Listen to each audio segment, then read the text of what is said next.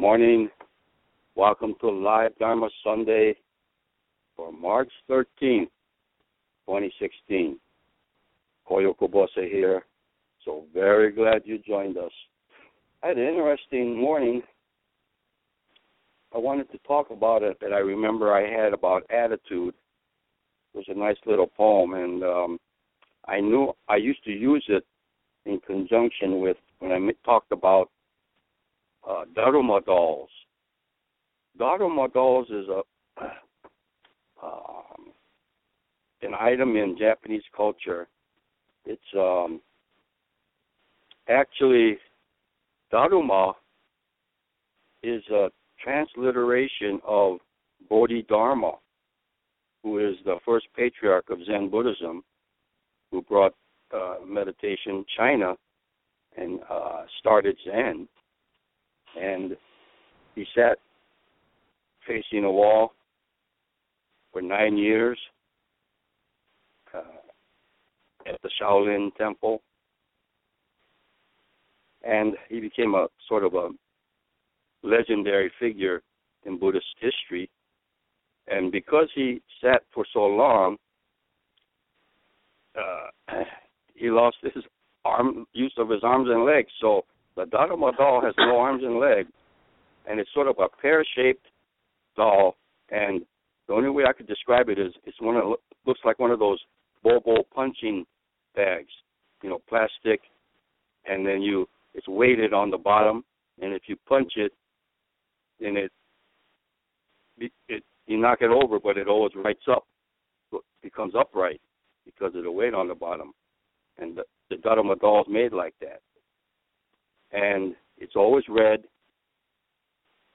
And there's a Japanese saying that goes along with it. It says, I don't remember how it's read in Japanese, but the translation is 7 times down, 8 times up. And every time you get knocked over, you upright yourself.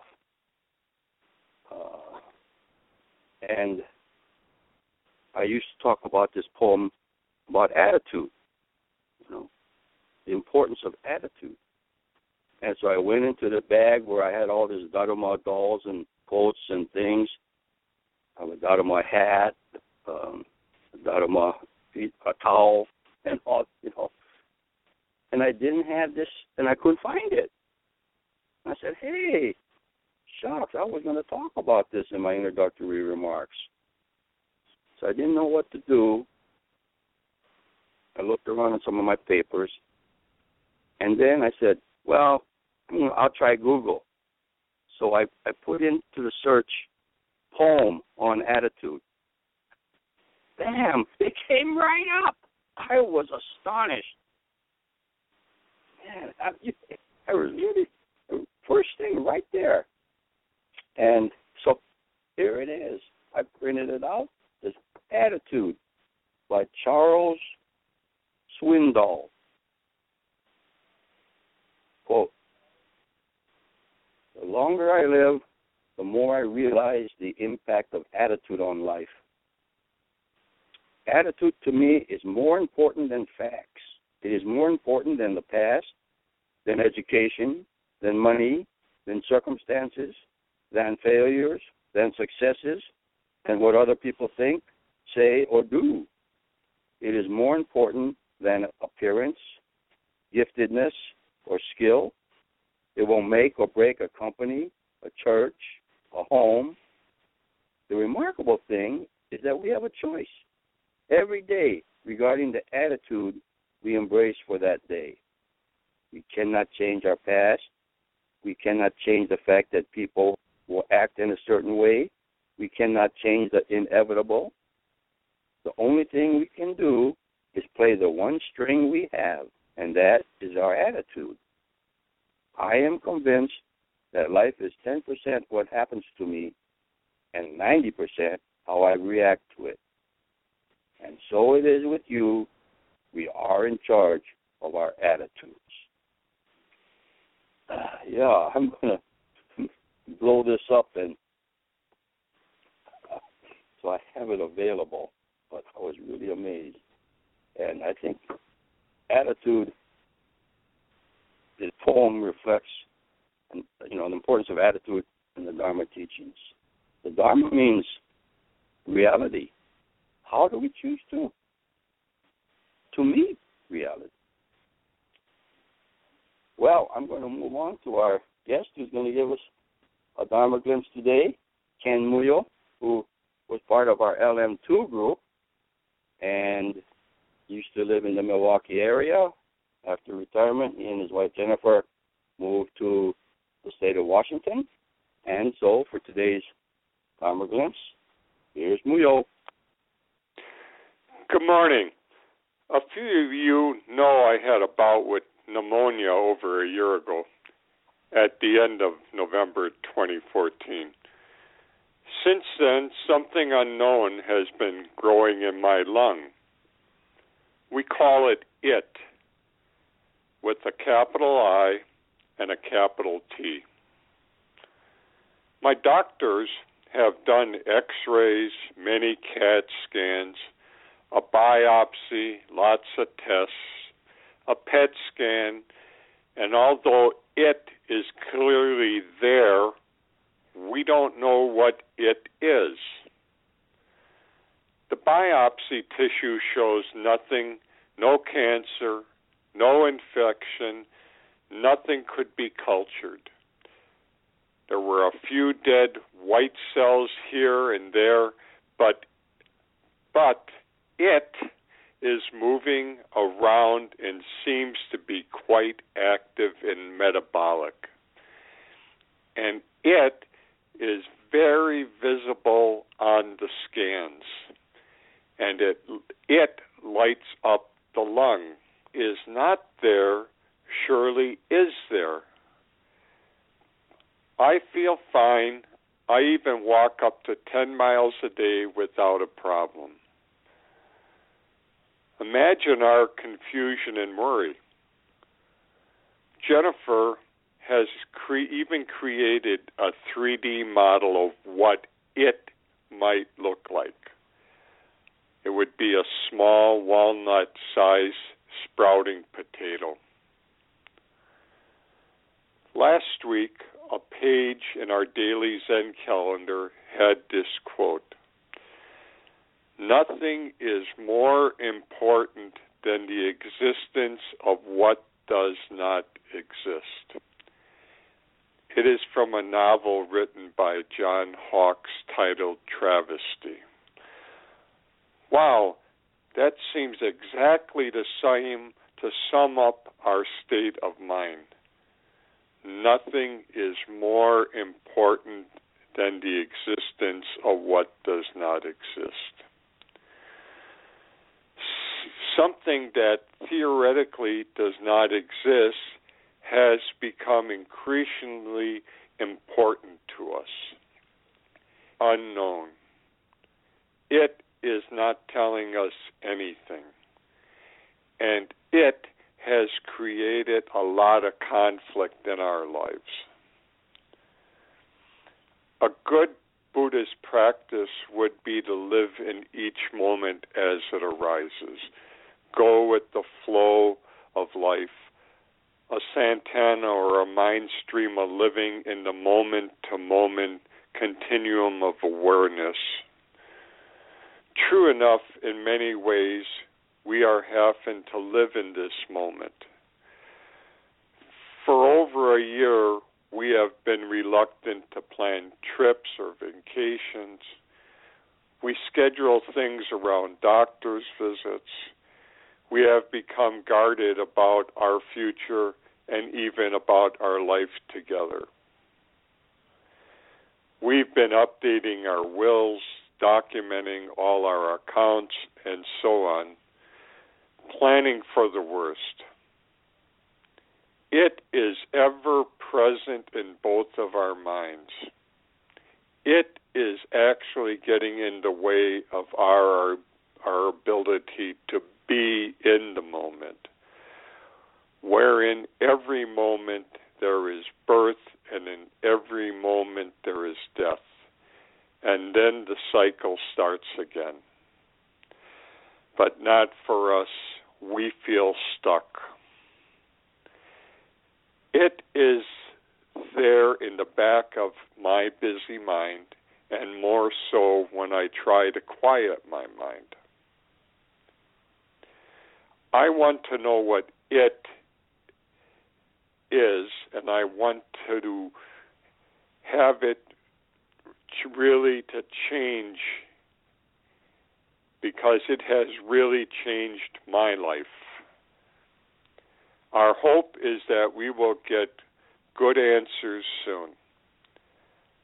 I have a meeting with it on Tuesday. A new super GPS-guided biopsy will get to the heart of it. And I will give you an update when the results are in.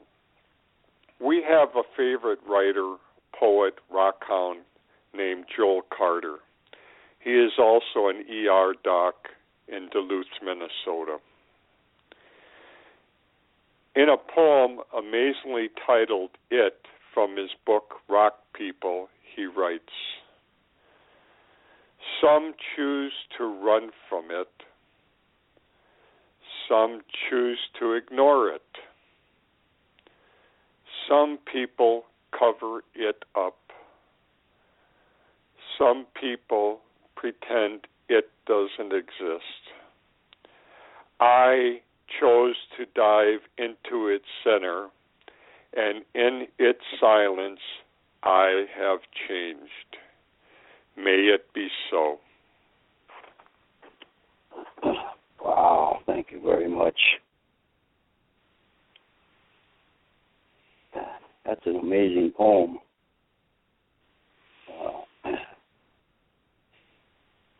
It reminds me of one of my favorite poems by Albert Camus, one of French existential philosophers. He, along with Sartre, in the 60s and 70s, were very popular. And the quote I'm talking about is Camus says, "In the midst of winter, I discovered within myself an invincible summer." Of course, he's not really talking about the weather.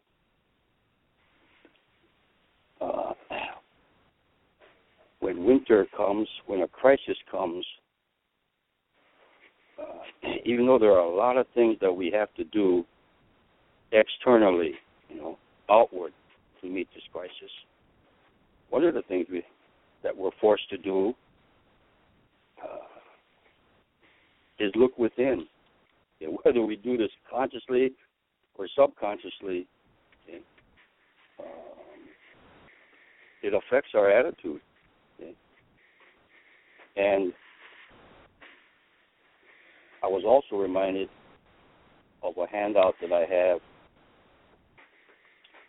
It's called Crisis. They call it the Crisis poster. And I don't know the origin of this, but I had the poster in my hand. It's sort of a handout, I guess. And it says, "Crisis is," and then I have two Chinese characters. And the two characters, then underneath I have danger and opportunity. So the left side, the character in Japanese is read Abunai. Any Japanese knows Abunai means watch out, danger. The right side character means opportunity. And so it's very interesting that the word crisis is a combination, of these two characters put together, of danger and opportunity. And this kind of wisdom from the East, because language reflects the culture and it develops over generations. So this teaching here says that although a life crisis, it could be financial, it could be divorce, will be health problems, illness. Whatever the crisis is, it's a time of great emotional upheaval. But it is also a time of opportunity